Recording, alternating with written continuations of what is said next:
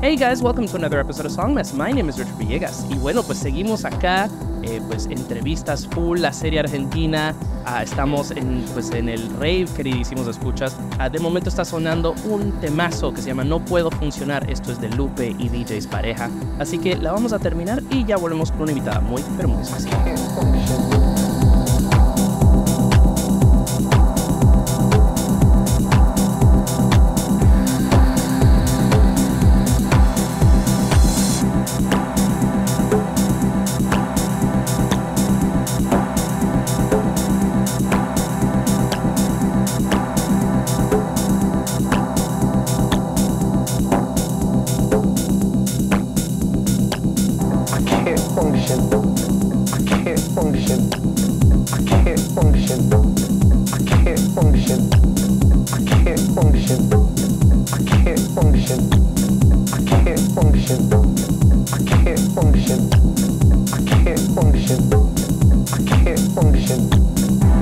No puedo funcionar, no me mires la cara, no tengo un lugar en donde funcionar.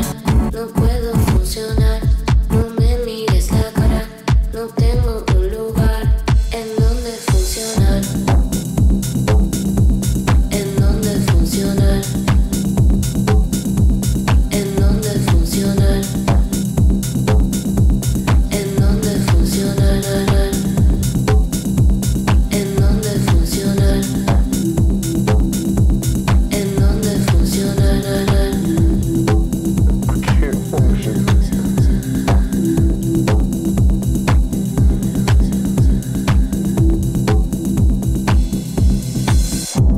No puedo funcionar, no me mires la cara, no tengo un lugar en donde funcionar. En donde funcionar. En donde funcionar. En donde funcionar. En donde funcionar.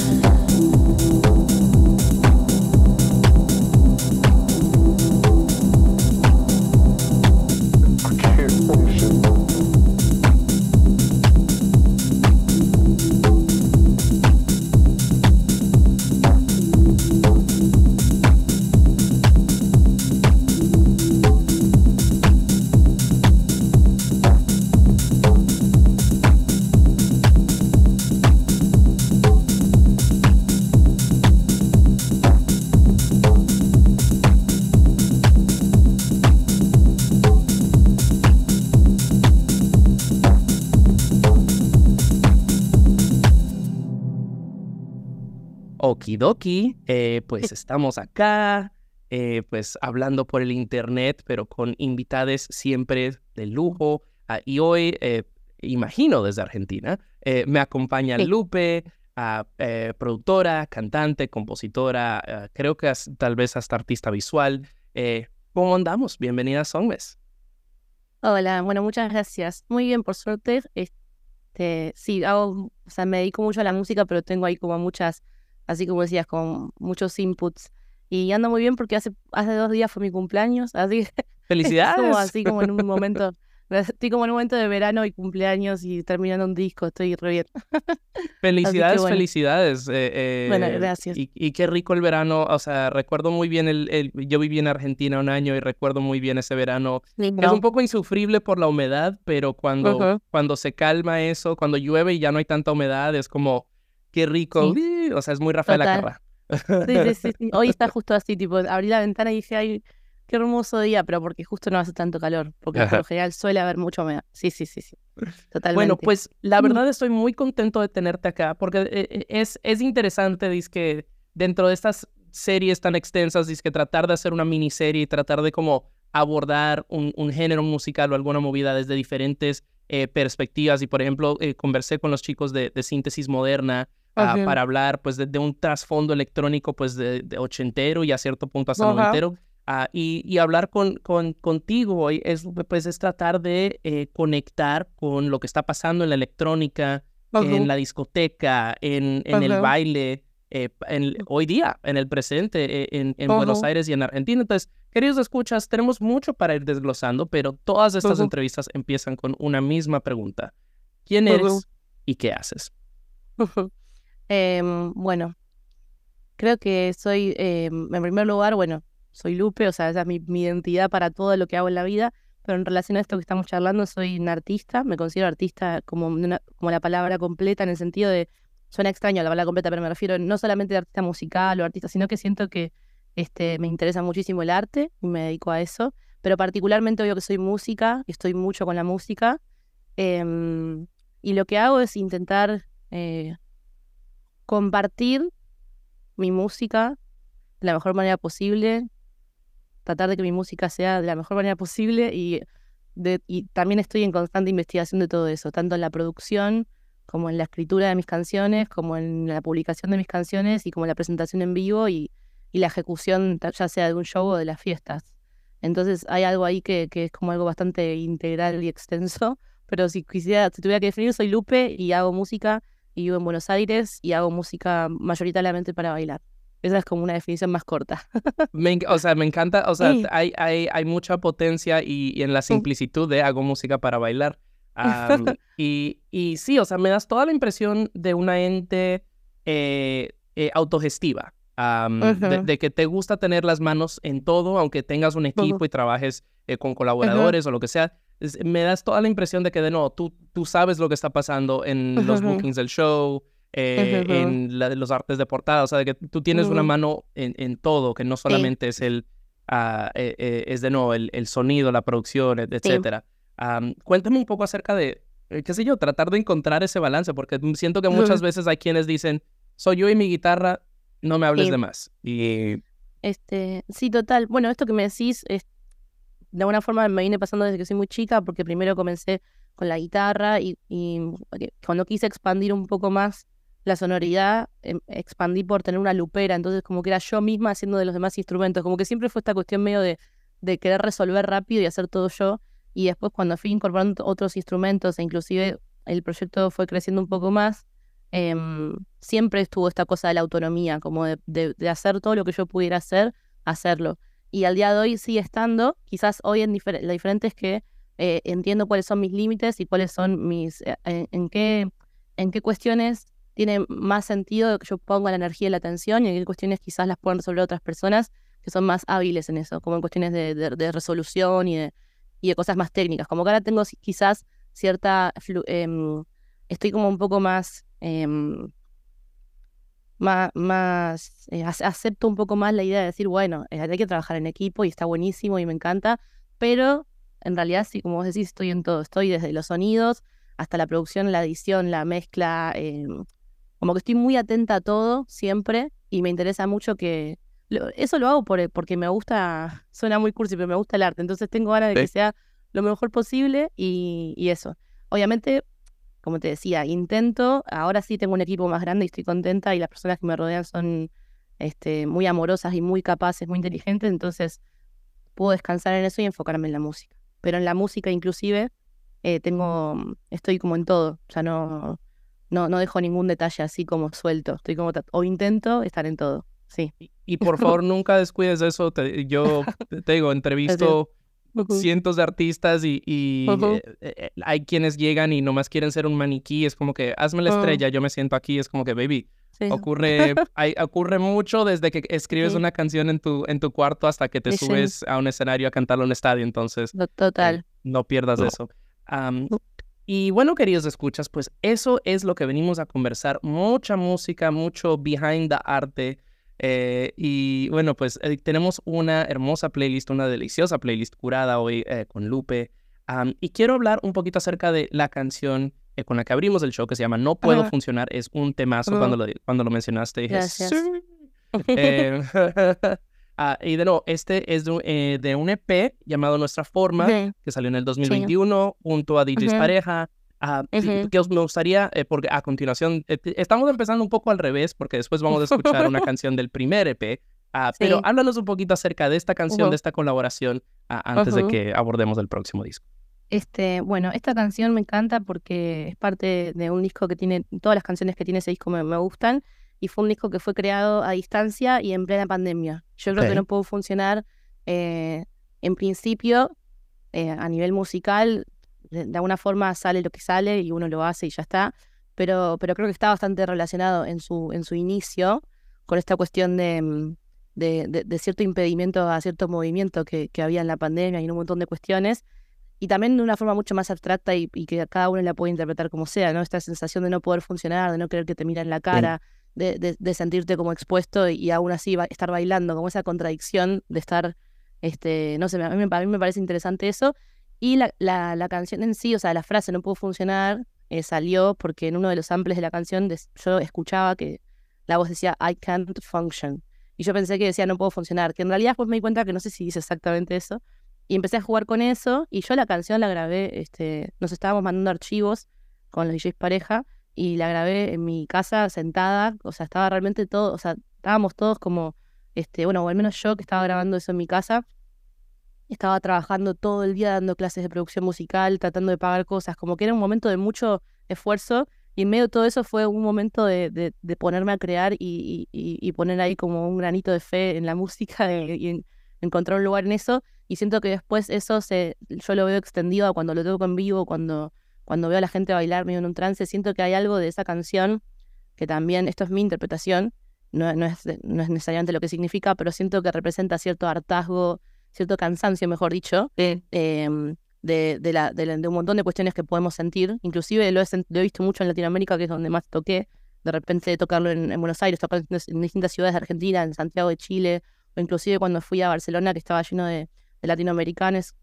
Como esta cuestión, o sea, digo latinoamericanos porque es nuestro idioma y entendemos lo que está diciendo la canción, ¿no? Ujú. Y no sé, siento que es como que representa esta cuestión de estar en movimiento y al mismo tiempo no exigirse tener cierto estado de perfección para estar en movimiento, sino usar el movimiento como un modo de, hasta inclusive de resistencia, de estar presente, de protesta, no sé, me parece divertida esa contradicción. Así que bueno, amo esa canción, esa es un poco la historia, lo que a mí, por lo que menos para mí representa esa canción. Es un sentimiento muy potente, o sea, mucho escrito acerca de que de la mejor música bailable que ha salido en los últimos 10 años fue durante la pandemia, un momento donde no podíamos bailar de una manera colectiva. Total. Entonces, sí, Sí, poder sí. tener esas experiencias, como dices, es algo muy poderoso, es algo muy potente. Ujú. Me gustaría saber, darle un poco para atrás al reloj, porque estamos a punto de Yeah. hacer una transición musical y vamos a escuchar Ajá, un tema llamado Liberación, que de nuevo es de tu ajá, primer EP, se llama Un Número. ajá. Sí. Y entonces, pues de nuevo, por lo general es como que, ay, ¿cómo cambió todo hacia el próximo disco? Pero Ujú. háblanos un poquito acerca de este primer Ajá. disco y esta canción. Bueno, este primer disco yo la verdad le tengo mucho cariño, o sea, como un disco que para mí me abrió un montón de puertas. Y es un disco que nace, justo, no me quiero extender demasiado, pero bueno, tengo que contar toda la historia. Cuéntalo, Tú me cuéntalo, dirás. es un podcast.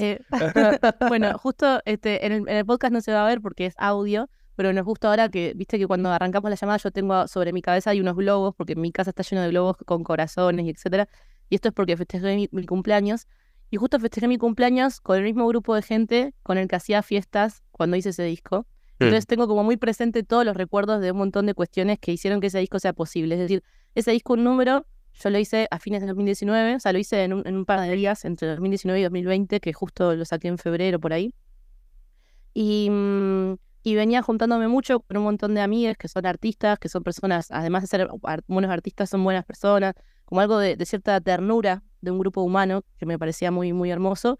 Y dentro de toda esa cuestión florecieron un montón de proyectos, porque eran fiestas. Después me pasó que, suena extraño decirlo, pero pasaron años y me decían, yo estuve en una fiesta genial una vez en tu casa, no sé qué, y era gente que yo no conocía, que recuerda esas fiestas, porque había improvisaciones, pasaba de todo. Y en medio de una de esas fiestas, o mejor dicho, cuando terminó, en un momento miro al piso y estaba mi DNI, que se ve que lo había tirado porque estaba medio, yo estaba medio riéndome diciendo, ¿para qué necesito este DNI? No sé qué, lo revoleé. Y después quedó revoleado arriba de un papel celofán rosa. Y no sé, yo agarré la imagen y empecé a sacarle fotos y armé la tapa. Y la música en realidad ya medio que le venía haciendo las bases, pero no la había terminado. Y hice como todo ese disco, no sé, en 7 días más o menos. Y Wow. en verdad ese disco para mí representaba esta sensación tiene todo esto del baile y también tiene todo un montón de cuestiones que yo veía en un montón de referentes cercanos que se dedican a la electrónica y hacen cosas maravillosas. Y no a la electrónica como, bueno, no me quiero extender, pero digo a la electrónica desde una cuestión desde el corazón, como hacen cosas que realmente te pueden hacer llorar si quizás nunca escuchaste electrónica, son personas increíbles. Entonces como que hay algo en ese disco de todo este trasfondo, este como contexto que permitió toda esa cuestión, que me parece importante destacarlo. Y el disco en sí, para mí es un disco que lo amo porque en mi caso después pasó el tiempo y me di cuenta que había un montón de cuestiones que estaba diciendo ahí que las procesé después, como mi relación con la identidad, mi relación con la sistematización de las personas y los sistemas, cómo funcionan, o sea, de repente cómo funcionan inclusive los servicios que nos mantienen con vida. Es decir, si vos escuchás el disco, hay hasta un audio que es como una persona que le habla a otra en el hospital y no sé qué, como que puse de todo, pero en realidad es como un disco que habla de esta cuestión de ser o no ser un número y cómo podemos inclusive desplegar un montón de cuestiones sin quedar encajadas ahí. Inclusive me pasa como artista que yo sigo intentando remarcar la cuestión de que escuchemos nuestra música primero antes de leer así en Spotify. Bueno, tiene 4 millones de escuchas, tiene 4.000 millones, tiene 5, tiene 6, tiene 0. Porque de repente hay gente que ve algo que tiene 0 escuchas y no lo escucha y se pierde un mundo entero. Entonces, bueno, me parece como que juega un poco con esa idea de ser o no ser un número. Y por eso puse el DNI en la tapa y bueno, y es todo un repaso de un montón de cuestiones que para mí son importantes. Así que lo amo ese. Definitivamente, o sea, es algo que he hablado bastante. Es como, pues, me dicen, sí, chécate este artista, tiene 50,000 seguidores en Instagram. Y yo, gracias por no hablarme de su música. Claro, Pues, sí. Que de hecho es como algo que pasa mucho. En cierto modo, si me pongo a pensarlo, entiendo que a nivel, si vos te dedicas a la música desde el lado de la industria, bueno, Ajá. quizás tengas que prestar atención, pero me parece que está bueno equilibrar un poco, entender que hay ciertas cuestiones que tienen que ver con los números, porque te dedicas a la industria en ese caso, pero no dejar de tener como la inocencia de que la música es lo más puro que hay, para mí al menos, ¿no? Entonces, bueno, y también una cosita antes de olvidarme, porque me olvidé de decir algo importante, que es que ese disco lo produje todo yo sola. Y igual ya venía produciendo sola, pero ese disco tiene, de principio a fin, está todo producido por mí, en la computadora y con algunos sintetizadores que tenía, que me habían quedado de la fiesta, así que los usé. Y nada, y bueno, destaco todo eso porque me parece hermoso y creo que no hay que subestimar o desestimar todo lo que hay alrededor que hace que uno pueda hacer un disco que le gusta o un disco que después representó cosas lindas para otras personas y todo. Que hay algo de lo colectivo en ese disco, aunque yo hice todo sola, y aunque esté el DNI en la tapa y sea yo, en realidad habla de lo colectivo. Un poco eso. Hermoso. Queridos escuchas, vamos a escuchar eso. de inmediato. La canción es Liberación del disco Un Número, obviamente de LUPE. Así que vamos a darle play a eso y ya regresamos con más de LUPE.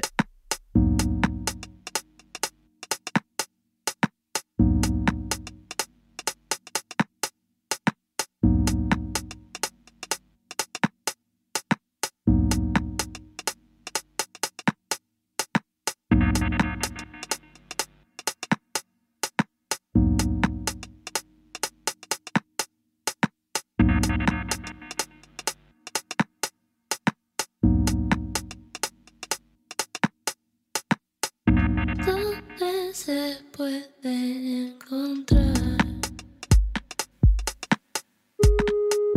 ¿Dónde se encuentra la verdad?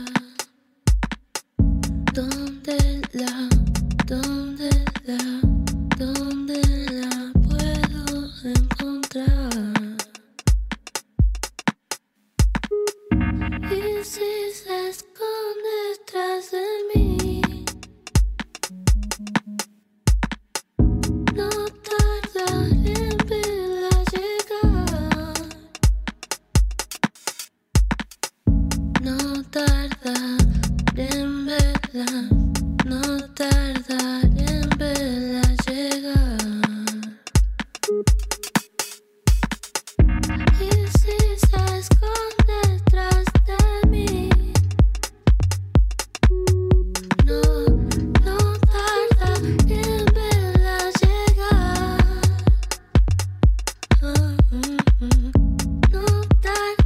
tardaré en verla, no tardaré en verla llegar.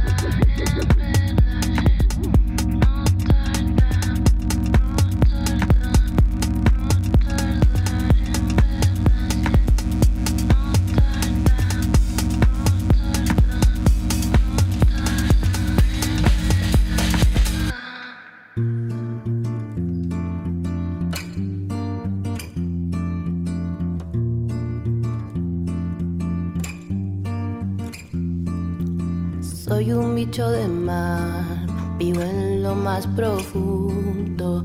Me manejo así para poder salir al mundo. Mientras tanto yo sigo nadando para arriba, entre el frío del agua y el afuera que ilumina. Algunas veces salgo y tomo aire, aprovecho los días en los que no hay nadie.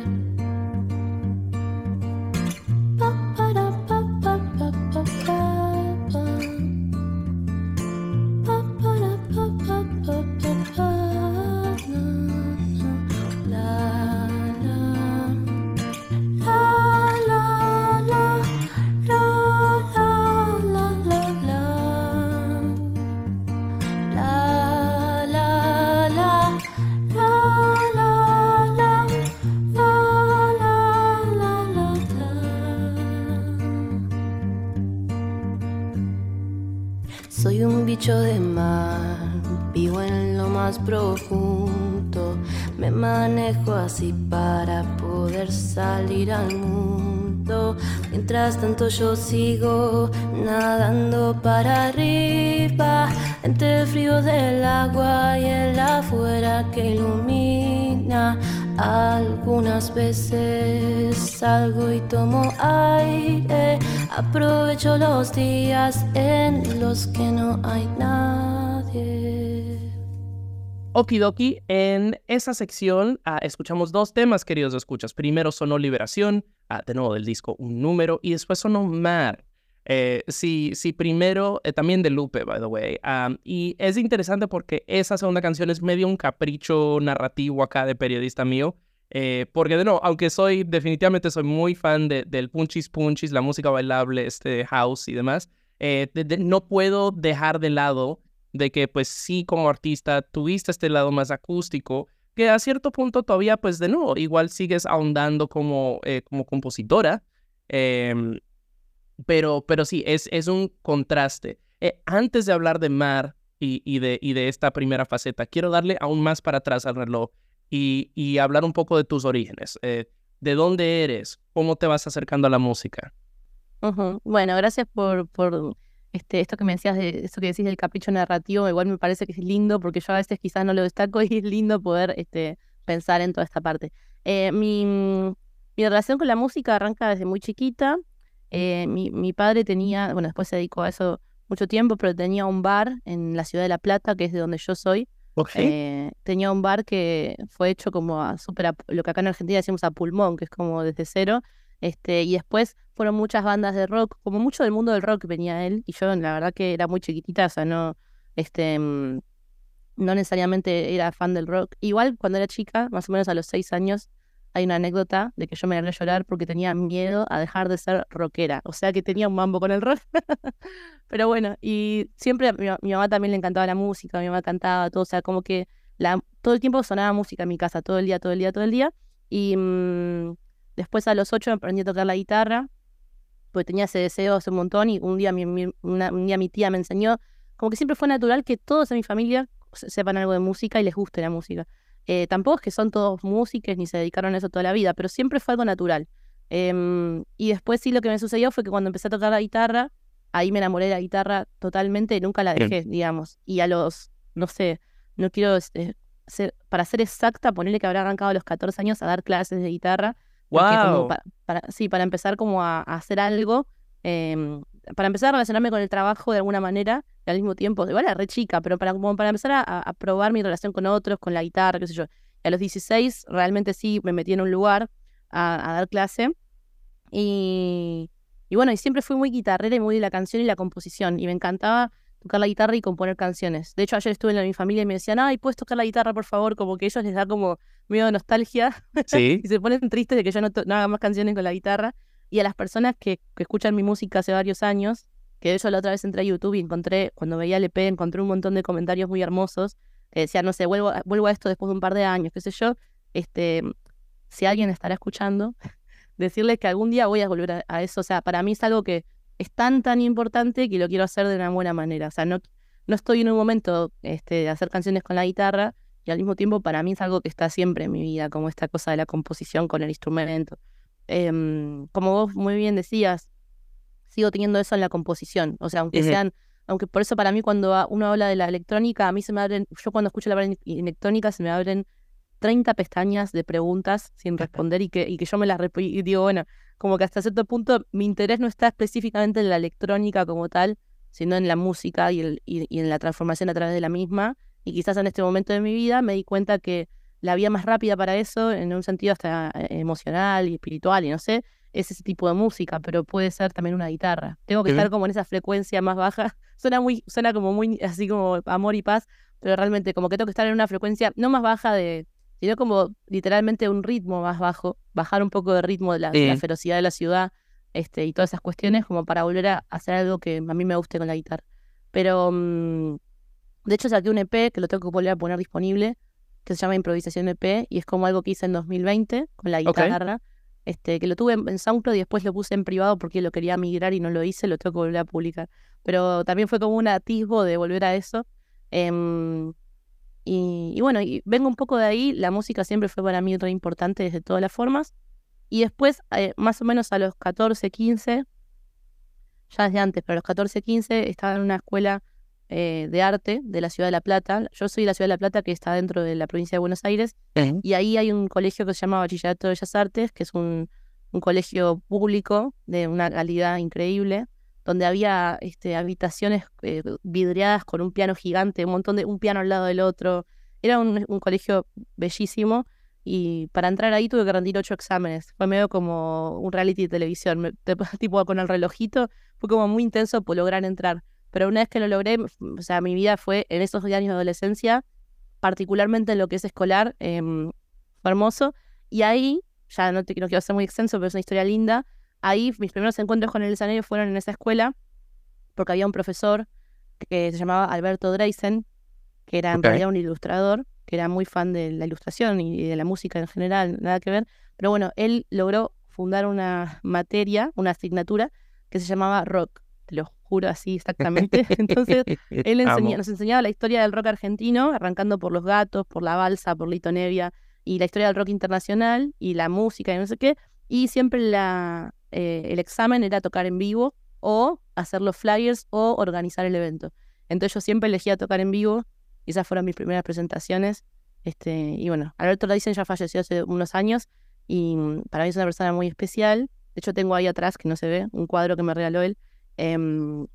Y yo con él, por ejemplo, tenía opiniones políticas muy distintas, etcétera, pero siempre tuvimos buena comunicación. Y, o sea, hay gente que lo recuerda bien, gente que lo recuerda, pero él a nivel humano fue, y a nivel de profesor, eso nos obligaba a encontrarnos con el escenario.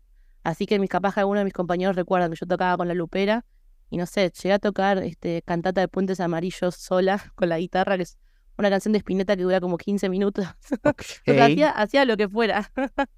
Así que bueno, esos son los comienzos, y esa canción Mar es una canción que está adentro de ese EP, y ese EP lo grabé con mis compañeras de ese colegio. Lo grabamos en el colegio, entonces una extensión de algo del colegio. Así que es literalmente como toda esa historia condensada en ese disco, y yo lo canté eso con 17 años. Así que son canciones de esa edad.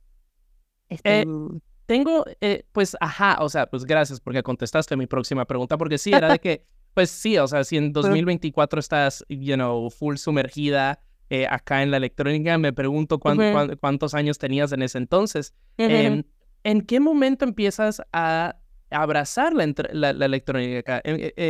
Recuerdo, pues estaba ahí en tu Spotify hurgando, sí, y hay una gran foto tuya con pelo más largo, sentada en este cuarto full de sintes analógicos, y es como que, ¡a la verga! Entonces me puse a pensar, tal vez, porque muchas veces pues, los artistas son autodidactas, y no dudo que eso sea una gran parte de tu formación, pero ¿has estudiado, has tenido esa formación en algún, qué sé yo, en algún estudio de producción y demás?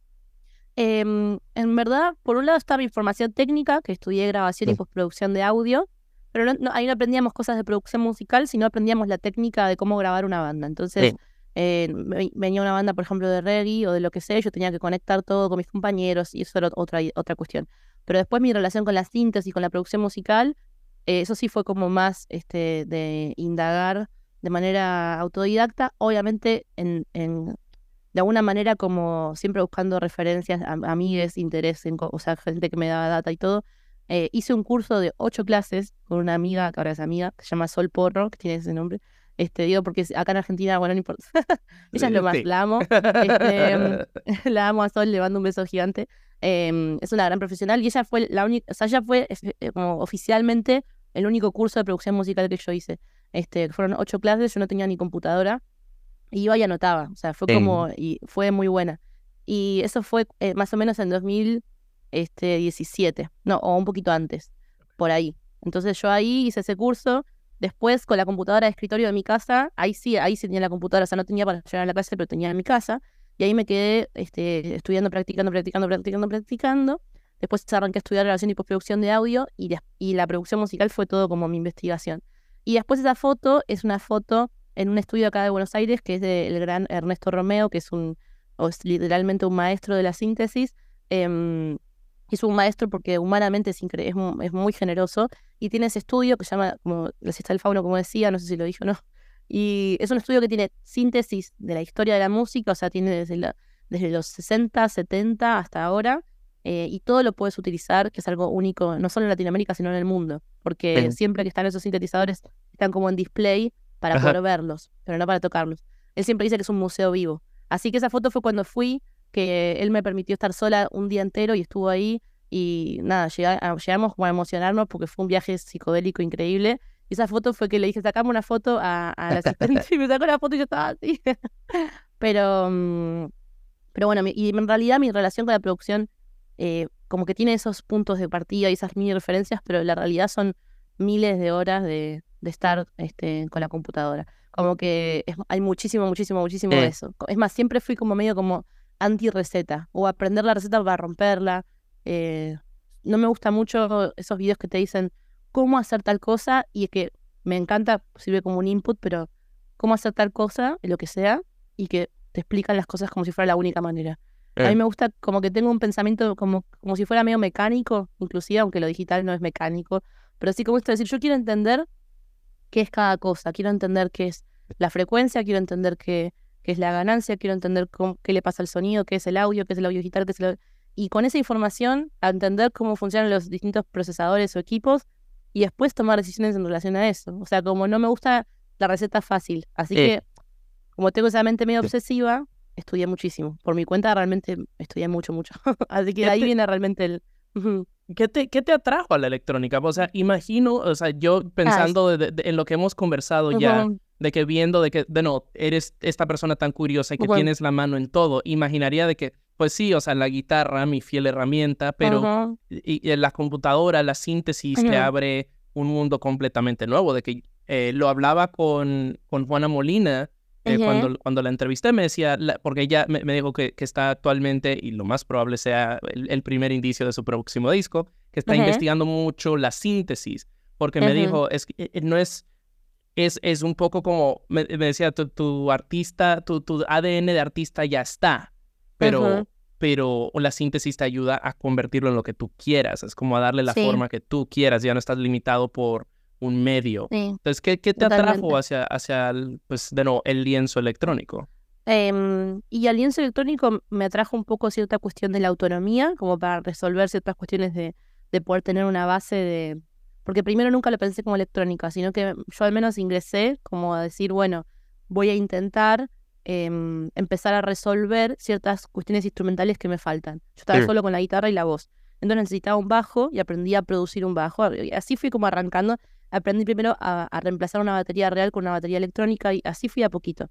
Y después la relación ya con la música más bailable o electrónica, como desde un lugar más consciente, fue a partir de algunas experiencias puntuales que me hicieron darme cuenta que yo tenía un interés hacia eso, y empezar la vida. O sea, lo importante que es vivir, o sea, salir del estudio y que de repente ir a una fiesta, hablar con gente, tener esta anécdota, esta otra anécdota, escuchar tal disco, que alguien venga y te lo muestre. Por eso digo esto de lo colectivo y las personas en la vida que te muestran cuestiones. Entonces tiene que ver un poco con que primero aprendí la herramienta y después me fui dando. Primero aprendí la herramienta y seguí haciendo las canciones en un formato canción. Parecían como una banda entera, pero estaba tocho con la computadora. Primero hice eso y después empecé a mutar más al otro. Pero esto que dice Juana, coincido y a mí me pasa yo soy más, me encanta la síntesis, pero soy un poco de la síntesis y muy del sample, que es como otro recurso también que me fascina. Y para mí eso fue como la locura que me agarró, de entender un sample y como partir de ese punto, o sea, arrancar de ese punto y luego ver qué me da el sample. Entonces ahí es como un juego infinito que es muy atractivo también. Ok, entonces bueno, pues toda esta conversación acerca de síntesis, hablando de electrónica, has hablado de referentes, de operar y crear desde el punto colectivo. Pues a continuación vamos a escuchar 2 temas más de artistas, colegas, productores, etcétera. Primero, háblanos un poco acerca de Franco D y este tema que vamos a escuchar que se llama Señales. Bueno, Franco D para mí es un artista que con su música me ha inspirado un montón y me sigue inspirando. Es tanto productor como, él dice como party execution, no sé cómo decirlo en inglés, pero como ejecución de fiestas, porque también es DJ y es uno de mis DJ favoritos. Franco D lo que tiene para mí es un productor que está acá en Buenos Aires y tiene una sensibilidad muy especial y la sabe volcar a la música de una forma muy especial, y no solamente hace música medio ambient y esas cuestiones, sino que también trabaja muy bien el ritmo, o sea, como que puede unir la sensibilidad y las emociones con el ritmo. Eso es algo que a mí me parece muy interesante, como no quedarse solo con el ritmo y el movimiento, sino también poder poner ciertas cuestiones más melancólicas o más fuertes o que te muevan. Entonces Franco tiene ese combo que medio que se estabiliza, o sea, algo te genera sí o sí. Así que para mí es muy especial. Y si bien no es que sea muy, muy amigo ni tengamos una relación íntima de todos los días, para mí él es parte de mi historia creativa y humana, porque siempre está en los momentos justos con su música acompañando. Y bueno, de hecho ahora tocó mi cumpleaños hace 2 días y es es posta que todo el mundo se quedó emocionado y estuvimos todo el fin de semana después emocionados por la música que trajo. Así que es una persona muy, muy especial con la música. La recomiendo muchísimo. Hermoso. Pues escuchemos eso ahora de nuevo. Esto es Franco D. El tema, obviamente, es Señales. Así que le vamos a dar play, vamos a reviar un rato y ya regresamos con más de LUPE.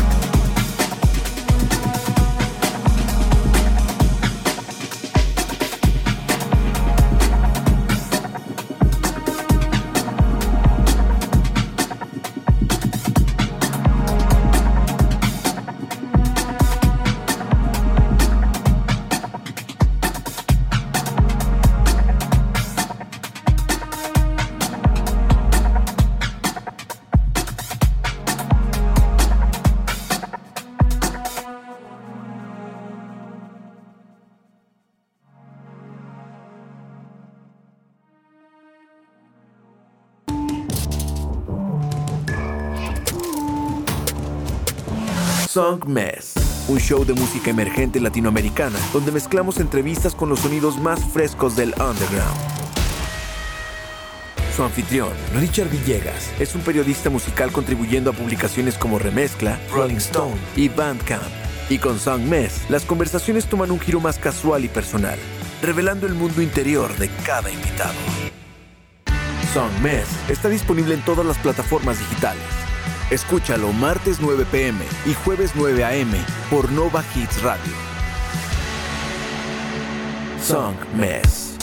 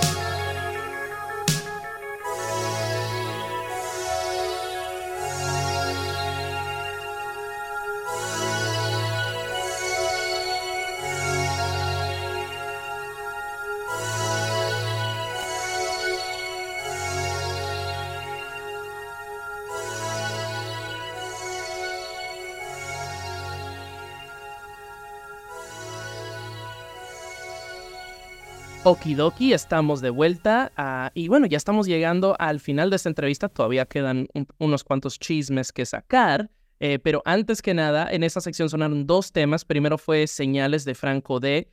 Y después tuvimos un tema de The Mission, a quien tú también te refieres como LAN, ahí ya nos contarás. Y el track se llama DK64, imagino que esto tiene que ver con Donkey Kong del Nintendo 64. Pero, Seguramente. pero cuéntanos acerca de The Mission. Bueno, The Mission es un proyecto que lanzó hace poco LAN, que en realidad yo lo conozco como Alan, pero su proyecto siempre fue LAN. Justamente Alan es de Misiones, que es una localidad, bueno, en realidad directamente es una provincia de acá de Argentina, y le puso The Mission, por lo que estuve leyendo, justamente como esta cuestión de estar relacionado, tiene como un juego la palabra, a este nuevo nombre artístico con eso. Pero más allá de esta cuestión en particular que escuchamos, que es básicamente lo último que él lanzó, por eso lo puse, tiene esta energía como más algo nuevo y es muy, muy, muy hermoso. Él también, obviamente, conoce a Franco y es parte un poco de la misma ruta creativa, pero es un amigo de la vida, que a Alan sí tengo una relación mucho más íntima. Y Alan realmente es una de las personas que para mí a las que más confianza le tengo en lo que es el entendimiento de la electrónica como cultura, como entender, él conoce muchísimo bueno, de tanto de los sintetizadores como de la historia de la electrónica, y desde un lugar que pocas personas conozco en el mundo que tengan ese conocimiento. Deben ser, no sé, algunas. A veces noto que hay personas que están o muy obsesionadas con esto, o con lo otro y con lo otro, y Alan logra tener como un equilibrio que para mí, estas dos personas que digo son como muy, muy, logran un equilibrio muy, muy, muy difícil de lograr entre lo que es el criterio, lo que es la técnica, lo que es la sensibilidad. Y Alan tiene eso y para mí siempre está en sus aventuras locas, o viajando, vendiendo vinilos o haciendo esto, o haciendo canciones. Alan yo lo he visto, no quiero contar tanto de cosas que capaz no le pregunté si podía contar, pero lo he visto quizás elegir entre tener que comer un día y ir a buscar un sintetizador, gastar esa plata en un sintetizador y elegía el sintetizador. Y la verdad que su música es súper especial y sí, recomiendo que busquen todo lo que hizo, porque realmente se van a llevar la data específica que tienen que tener sobre Argentina. O sea, los verdaderos tips, queridos escuchas, así que Exactamente. Tienen la tarea y obviamente todo estará linkeado en las notitas del show para que lo encuentren con facilidad. Quiero usar algo que dijiste ahí como hincapié. Dijiste como que Alan tiene este entendimiento de la electrónica, no solamente desde la sensibilidad musical, sino también como cultura. Y ahí es donde quiero ahondar a continuación, porque pues tuve la oportunidad de regresar a Buenos Aires en 2022, que es donde se engendró toda esta serie y comenzó estas entrevistas. Y pues pude ir a ciertas fiestas. No tuve tanta oportunidad de ir como a una disco a bailar, pero recuerdo así del 2009 cuando vivía allá, pues yo iba mucho a las discos gays de Palermo. Yo iba mucho a América o a Glam o lo que sea, y era full trance, techno, o sea, era pues música, no sé si circuitera sería la palabra, pero definitivamente es algo que me di cuenta. Recuerdo que iba al supermercado o que iba a la ferretería a que me hicieran una copia de una llave y era puro o sea, es algo muy arraigado. Fui a varias fiestas en la Costanera igual. Y me pregunto un poco acerca de desde tu trinchera, desde pues tú tocando, desde tú como fan y bailarina disfrutando la fiesta. ¿Qué está pasando en la noche porteña actual? ¿Dónde está sonando la fiesta? ¿Cuáles son las tendencias? Cuéntanos un poquito de lo que está sonando, lo que está pasando. Bueno, creo que es eso que contás, quizás no está tan presente de esa misma manera. Creo que hay como, obviamente en este momento estamos golpeados por una crisis económica muy fuerte, y eso se ve en que hay, a mi parecer, hay menos cantidad de clubes como en la estructura de un club, y quizás eso sea que los clubes han quedado como destinados a el tipo de electrónica que es más masivo, que tiene como inclusive como un lenguaje menos heterogéneo, como más símil a toda esta cuestión más de los gigantes del techno, quizás, no lo digo como algo malo, pero o tech giants, que es como esta cuestión más, no sé, más comercial y más gigante. Y todo lo más rico, todo el ruido, toda la cuestión más underground, está ahí en el underground. O sea, está en lo que sería la autogestión y un montón de fiestas que de alguna forma yo voy viendo que obviamente se van gestionando para estar a la altura tanto con los equipos como con los lugares. Hay lugares ahora que son quizás más aliados de la cultura, de la escena underground, como puede ser el Club Deseo, que abrió el año pasado. Es un club que tiene estructura de club, es muy grande, tiene buen sonido, y están haciendo fiestas ahí muy buenas. Para quien conoce de la electrónica, por ejemplo, ahora en marzo va a tocar Eris Drew y Octa Octa, van a tocar un montón, va a tocar Miss Kit, o sea, va a tocar artistas increíbles, y en ese lugar trabajan muchas amigas que se dedican al arte super underground, y las personas que organizan eso son personas que vienen del underground. Por ejemplo, ahora que va a tocar Octa Octa, la va a traer Camila Isabel, que es de una fiesta, que es como independiente, que se llama Misa. Hay varias fiestas, está Misa, está, a Miss Kitten la trae, creo que la trae la organización de la Fagot, que tiene ese nombre de la fiesta, pero porque la persona se llama Fa, entonces es por Fagot Party, como que él tiene la fiesta. Claro, Pero ese juego, yo lo aclaro porque como nunca diría esa palabra en mi vida, entonces lo aclaro. Y después hay también están, por ejemplo, la fiesta como más raver que se llama La Cura. Hay otra fiesta que se llama Hiedra, que quizás también la Hiedra Te iba a preguntar sobre la Hiedra, claro. Claro, tiene esta cuestión más avant-garde porque está Tayana y hay un montón de DJs y artistas que tienen como este juego con sonoridades más latinas, pero también como más de ir hacia adelante y buscar nuevos sonidos. Eso me parece interesantísimo. También está, Rizoma, que es una fiesta más... hay de todo. Te puedo nombrar 1000 fiestas, pero sí, lo que creo es que eso es lo distinto. Como que hay que tener bastante información también me gusta mucho la música que hace Mystery Friend, que es un DJ que también trabaja con con Gala, perdón, se llama ahora, y que tienen una fiesta, hacen varias fiestas también por ahí. Hay muchas fiestas con todas distintas como opciones, y quizás tenés que tener más el dato y poder acudir. Eso quizás no digo que sea lindo ni sea como más sencillo, simplemente es lo que yo observo. Entonces está como todo muy de nicho, y hace por ahí que un año me han preguntado me han hecho la misma pregunta, y yo dije que me gustaría que estén un poco más unidas las fiestas, y hoy, un año después, veo que están más unidas. Okay. Yo creo que es por esta cuestión del contexto. Como que cuando el contexto te dice no vas a poder, te vas a no sé qué, como que es todo terrible, hay cierta cuestión de, vamos a sobrevivir, juntémonos. O sea, este lunes hicieron una fiesta en conjunto, La Loca, La Hiedra, y no me acuerdo exactamente cuál más, pero justo no estuve. Wow. Estaban haciendo fiestas en conjunto, sí, ahí al lado de la Facultad de Abogacía, que es un parque con un árbol en el medio gigante, qué sé yo, una cosa muy loca, y ahí hacen fiestas todas juntas. Después también se hace una fiesta que se llama la Club Total, que es una donde unen a todas las fiestas. Entonces siento que eso está muy bueno, porque, y entre todas yo veo en cosas muy puntuales, que no voy ahora a extenderme, pero veo gestos, las personas que tienen la posibilidad, gestos de unir y de lograr cosas para que también tengamos cierta proyección internacional. Pero son como... Hay que entender que todo eso es en un cimiento muy, muy frágil, que es que la economía de repente, y la economía y los signos políticos, las noticias, por momentos está todo muy radicalizado y muy, muy intenso en lo que es el clima diario y semanal. Entonces, en ese sentido, creo que quizás, eso es feo, la verdad es difícil, pero también la parte positiva es que también se radicalizan las propuestas, como que nos animamos a hacer cosas que capaz antes no nos animábamos. Claro. Y decimos, voy a jugármela ahora a traer, como hizo Camila, a Octa Octa y a Eris Drew, y voy a traer a Miss Kitten, y voy a traer a tal, como hicieron las otras chicas, y voy a sacar este disco que no me animaba, y voy a hacer esto y voy a... Como que hay algo de cierta respuesta más intensa a cierta opresión más intensa, que eso me parece interesante. Eso es lo que yo observo. Queridísimos escuchas, Lupe les acaba de curar el real pop crawl, discoteca, party guide de la vida. Si están escuchando desde Argentina o si tienen planeados ir, tomen nota. Quiero abordar esa misma pregunta, pero desde otro lado. La pregunta te la hice como desde el lado de audiencia, de espectadora, de que tú vas a bailar. Pero cuando estás detrás de la mixer, muchas veces hay un contexto distinto. O sea, muchos, como hablamos del underground y demás, o sea, cuando lo hablé con Tayana, pues me hablaba, o sea, de que pues, la Hiedra nació de que pues estábamos hartos de que no hubieran fiestas para nosotros.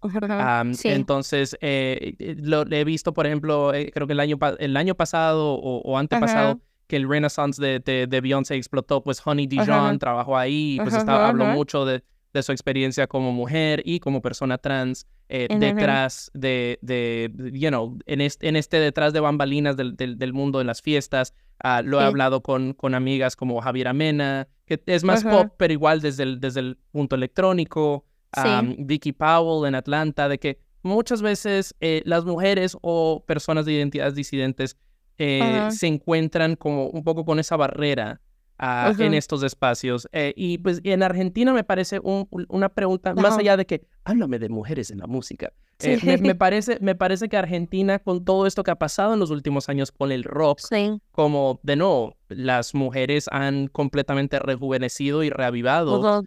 el rock argentino. Me pregunto si desde la vida nocturna, si desde el electrónico, ¿se ve siquiera desde esa manera? ¿O si es Ajá. algo que todavía se está dialogando? ¿O si no es un problema y simplemente me estoy haciendo yo la película? No, sí, o sea, si hay más presencia de disidencias, por ejemplo, en la escena, como si hubiera cierta, también como, la pregunta es esa, yo por las dudas, para saber Ajá, si me voy ajá, por las ajá, ramas. ajá. Ah, genial. Bueno, sí, yo creo que sí. Y creo que igual, también la escena electrónica más queer siempre tuvo esa presencia, pero ahora mucho más. Y creo que eso es algo que a mí me pone feliz y me transmite como también, obviamente, mucha esperanza para el futuro, porque obviamente son todas compañeras que por supuesto que no solamente te inspiran, sino que también conocen del sonido disidente y de el arte disidente y lo pueden transmitir de la mejor manera. Entonces es todo como un plus. O sea, no solamente es ver como compañeras artistas que hacen un montón que trabajan de una manera muy buena y se merecen ese lugar, sino que también están aportando mucha riqueza a cualquiera que vaya a escuchar eso. Pero sí, de todos modos, yo, o sea, quiero hacer la aclaración que soy como medio, no soy complicada en realidad, pero bueno, yo no soy tan la consumidora tipo de, por ejemplo, lo que en el mundo internacionalmente se considera electrónica, como esto que te decía, quizás de repente acá hay clubes que, o sea, no tengo nada en contra, es más, si alguna vez me invitan a tocar en un contexto de una fiesta probablemente vaya, pero hay clubes que son como más grandes, que pueden albergar un montón de gente y tienen como quizás un booking, como decía, como más hegemónico, menos heterogéneo, digamos, con menos variedad, Mm. y donde se repite cierta cuestión como casi sistemática y como donde todo funciona por inercia, ¿no? Como no solamente, esto ya me estoy yendo yo quizás, pero digo, no sé, como se siente más como estar en un supermercado viendo una y otra vez el mismo producto que estar Yep. yendo a consumir algo de variedad. Entonces, Ujú. digo, en ese sentido, quizás las identidades trans siguen teniendo como esa dificultad de acceder a esos lugares porque esos lugares quizás no nos llaman tanto, no convocan tanto identidades trans. O sea, eso sigue sucediendo, no es que de repente estamos todas trabajando re bien y que todas tenemos un montón de dinero. O sea, seguimos las disidencias y la diversidad sigue como un poco al margen, pero nos hemos organizado muchísimo, eso considero. Eh, Entonces, hay mucho, y tenemos mucho respeto por eso. Y Argentina, si bien hoy en día hay como un retroceso muy fuerte en lo que es, esto es una opinión personal, pero eh, en la persona que nos representa a nivel internacional hoy en día, que así como esta persona habla públicamente de lo que, como argentino, bueno, yo como argentina, no, hay muchas cosas, sobre todo en la diversidad, que no coincido. Entonces digo, en ese sentido hay un retroceso, pero hay algo mucho más fuerte que eso, que es la Argentina en sí. Cuando vos caminás por Argentina y cuando hablas con las personas y te relacionás, obviamente pasan un montón de cuestiones muy complicadas como en todos lados, pero tenemos una historia, un recorrido de esto mismo que decís, hasta en el rock sucedió. Entonces claro. digo, todo eso lo encontrás y lo sentís y vas a una fiesta y muy probablemente, bueno, depende de la fiesta obviamente, en el line-up haya varios artistas trans y haya como esté todo eso presente, porque no es que de repente sea como el país más diverso del mundo, no, hay mucha No, violencia, sí, pero tenemos como cierta cuestión que no se perdió a eso, y más allá de todo lo que puede haber, eso no se pierde y se cuida. Como que, es más, intentamos cuidarlo y hacer trinchera porque entendemos lo difícil que ha sido como lograr esas pequeñas conquistas. claro, sí, o Em, sea, porque tampoco la pregunta tampoco viene desde la perspectiva de que, personas trans en electro, o sea, sí, no, hablé sí, de sí, Honey sí. Bee John, pero sí, o sea, de No, que pero muchas veces es un poco, ese, no sé si monopolio, pero es un poco sí, hermético, ¿no? De sí, que son puros dudes heterosis, sí, sí, es como, sí. ok, but Sí, y that's también nice. hasta yo lo noto como en las transiciones, no quiero hablar como de que yo no soy quién para opinar y hablo de lo subjetivo, ¿no? Claro. Como por ejemplo, en una transición musical, como lo que están generando, cuando la música habla por sí sola, como en esos casos, Mm. como que te das cuenta que, o al menos a mí no me interpela. Pero de todos modos, entiendo que haya gente que sí y lo respeto. Pero Claro. sí, y creo que bueno, esto que decía Tayana y que a mí también me sucede como esta cuestión de no encontrar, siempre me ha costado encontrar como un lugar exactamente porque yo canto y produzco a la vez, entonces no soy sola, no es que soy DJ Ujú. y que mezclo música de otras personas. Igual estoy coqueteando con eso y probablemente lo haga, de hecho ahora lo voy a hacer en una fiesta. Soy más híbrida, entonces en esa cosa híbrida y que también me interesan como los sonidos quebrados y un montón de cuestiones, pero también me interesa el house, me interesa la canción. En ese mismo sentido también me cuesta encontrar un lugar y me ha pasado ir a festivales de indie tipo rock o música indie, como donde tocan gente con banda, y ser destratada, como no tener tiempo de preparar el sonido, inclusive llevando un equipo y haciendo todo lo que corresponde, por la Eh, subestimación de que yo estoy con la computadora. Entonces, en Ujú. ese sentido, me di cuenta que el mundo del DJing y el mundo de las fiestas me recibe con mayor entendimiento, porque entiende que no es una pavada, que no hay que subestimarlo, y en ese sentido yo sí me siento a veces sola, y por eso tengo la idea de en algún momento sí hacer mi fiesta. O sea, tengo muchas ideas de tanto, no quiero hablar antes de que suceda, pero tengo muchas ideas de, en relación Vienen a esto mismo que cositas. hicieron. Claro, no, sí, pero como que hasta que no suceda no lo quiero decir, pero sí con esta Claro. idea de em, poder ampliar las posibilidades, como hicieron ellos con esta fiesta que construyeron algo porque estaba el lugar para que suceda, y también hacer uso de de esta visión particular que tengo y quien se sienta recibida y pueda como compartirla.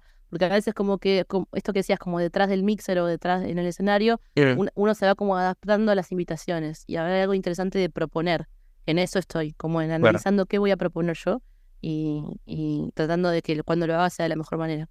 Eso es pues un poco el resumen. hablando de proponer, tengo una Ajá, última pregunta porque no sí, puedo acaparar todo tu día y de verdad obvio. agradezco No pasa mucho, nada. mucho, Ah, no, mucho eso no pasa nada. Entonces, bueno, pero igual agradezco mucho que hayas encontrado este ratito para, de nuevo, tan rica entrevista y de nuevo, queridos escuchas, si algún día alguno de ustedes quiere ser invitado en este show o en algún otro podcast, vengan preparados para conversar. Este es el gig.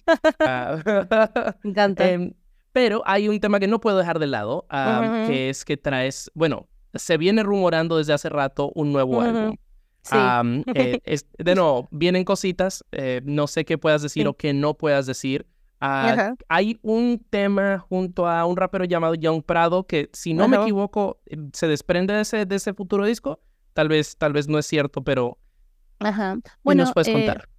en relación al feat con John Prado también es productor, o sea, se dedica mucho también, particularmente en realidad a la electrónica, Ok. y él hizo su disco, que se llama Club Boy, y me invitó a mí a colaborar en su disco que ya salió, Oh, que de hecho salió en vinilo y está buenísimo, y eso salió muy lindo.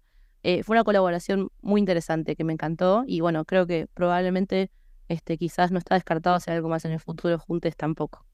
Pero sí, en relación a esto de mi disco, la verdad estoy re contenta. Mi disco así, el de Lupe, así sola, porque sí, está ya muy, muy, muy cercano a estar, ya como casi estamos definiendo la fecha de salida, así que está ok. todo ahí como muy, muy preparadito. Y justo en mi cumpleaños, no, yo estoy con el tema de mi cumpleaños, lo puse y lo bailamos todos y fue re emocionante porque tiene como algo muy de movimiento. O sea, efectivamente sí, existe un disco nuevo. Estoy Sí. haciendo hace como 3 4 años, hice 300 temas y de verdad, de esos 300 temas preseleccioné 50. Me costó Ok. muchísimo sacar de esos 50 más. O sea, fue como sacar de ¿y ahora cómo hago para sacar de esos 50 20 y de estos 20 y así hasta que logré llegar a algo que realmente, no sé, hay algo de esos temas que quizás eh, tienen en sí todo el recorrido de esos años. Y es un disco que le tengo mucho cariño, le puse mucho trabajo. O sea, parece mentira. Yo siempre cuando digo los 300 temas digo, van a pensar que soy mentirosa. Pero es real, es Ah, súper real. Y mis amigos lo han visto. Y de hecho, el otro día con mi cumpleaños abrí un proyecto que tenía toda la preselección anterior y tenía 50 temas para poner. Así que bueno, obviamente no va a tener 50 temas, pero sí es un disco extenso donde le puse mucho amor. Y bueno, todavía no puedo decir la fecha de la salida, pero es como, bueno, del 2024, en teoría, si todo sale como esperado, debería ser su año. Es ok. como que está destinado para este año. Imagino Así que estoy habrán sencillos y diferentes claro, cositas. yo siempre fui como medio, quizás como medio salmón en ese sentido, como hacer todo como yo quería, lo saco ahora de golpe, pero creo que en este caso voy a intentar hacer un poquito lo que se supone que hay que hacer, porque siempre Es- hice todo lo contrario, así que sí, me parece que va a pasar eso. sí, o sea, Mañana tengo reunión para definir esos días. Sí. Sí, porque ahorita que, de nuevo, Ok. sacaste el mismo día el disco, que el mismo día que Bizarrap sacó nueva canción, se lo tragó el internet. Claro. Entonces, es como, no, Sí, no, no, total. espérate. Sí. Y Bueno, 300, o sea, ese proyecto suena demasiado extenso. Hay que darle el amor que sí, tanto total. trabajo merece. Total, sí. Y después para cerrar, que sí, esto que decías, Bizarrap y eso, o sea, comprendo lo que decís, pero sí también me parece interesante como algo que sucede con mi música y que sucede con la música de muchos artistas así latinoamericanos de acá, que se dedican justo a este mundo particular de la canción electrónica, que eso lo agradezco, por si alguien escuchó hasta aquí y agradecerlo, que siento que hay como una lealtad musical que va más allá Es más, me pasa que a veces viene gente a verme a los shows y después me vienen a saludar como al final y así súper o sea, con mucha felicidad y todo, y me dicen, me encanta, tu canción, no sé qué, me pasó esto, me pasó esto. Y me dicen, ¿cómo es tu Instagram? O sea, es muy loco eso, como que no me siguen en Instagram, como que yo no tengo una influencia tan fuerte en redes, o sea, bueno, normal, o sea, no soy tan Instagramer, pero sí sucede otra cosa que es como algo más, como si fuera como en los 90 medio old school, como el boca en boca, de pinchar una canción en Sí. una fiesta. Hay algo de eso que para mí es como si fuera un proceso de mis discos que, nada, lo aprovecho para agradecerlo a todas las personas que lo hacen, porque sé que hay muchas personas que pinchan mis canciones y es como si fuera para mí es un proceso mágico, psicomágico increíble, pero si lo analizas a nivel estructural es como una es como una cosa bueno, eso, como que de alguna manera salta por encima de lo que es el marketing estándar y eso me parece re Definitivamente. lindo. Así que bueno, eso, Lupe, esta ha sido una conversación tan linda. Agradezco lo mucho, mismo mucho, digo, mucho tu tiempo, tu energía, tu disposición. gracias Para a las vos. personas que estén escuchando, arrobas, dónde te pueden seguir, dónde pueden estar al tanto de nuevos shows y demás, y dónde Bueno, poder escuchar tu música. lo más fácil de todo sería entrar a Spotify y poner Lupe, no puedo funcionar, o Lupe hablarme, y ahí en Spotify van a encontrar el link a todas mis redes, a Instagram, a todo, a YouTube, porque mi Instagram es medio difícil de deletrear. Es LB corta PE guión bajo, como si fuera Ok. Lupe, pero con B corta. Así que no quiero complicar a nadie. Pero buscan Lupe, hablarme o Lupe, cualquiera de los nombres de las canciones, y ya lo van a encontrar en YouTube, en todos lados. Así que, próximamente intentaré, estoy en eso, cambiar el username de Instagram a algo más fácil, pero por lo Igual, pronto.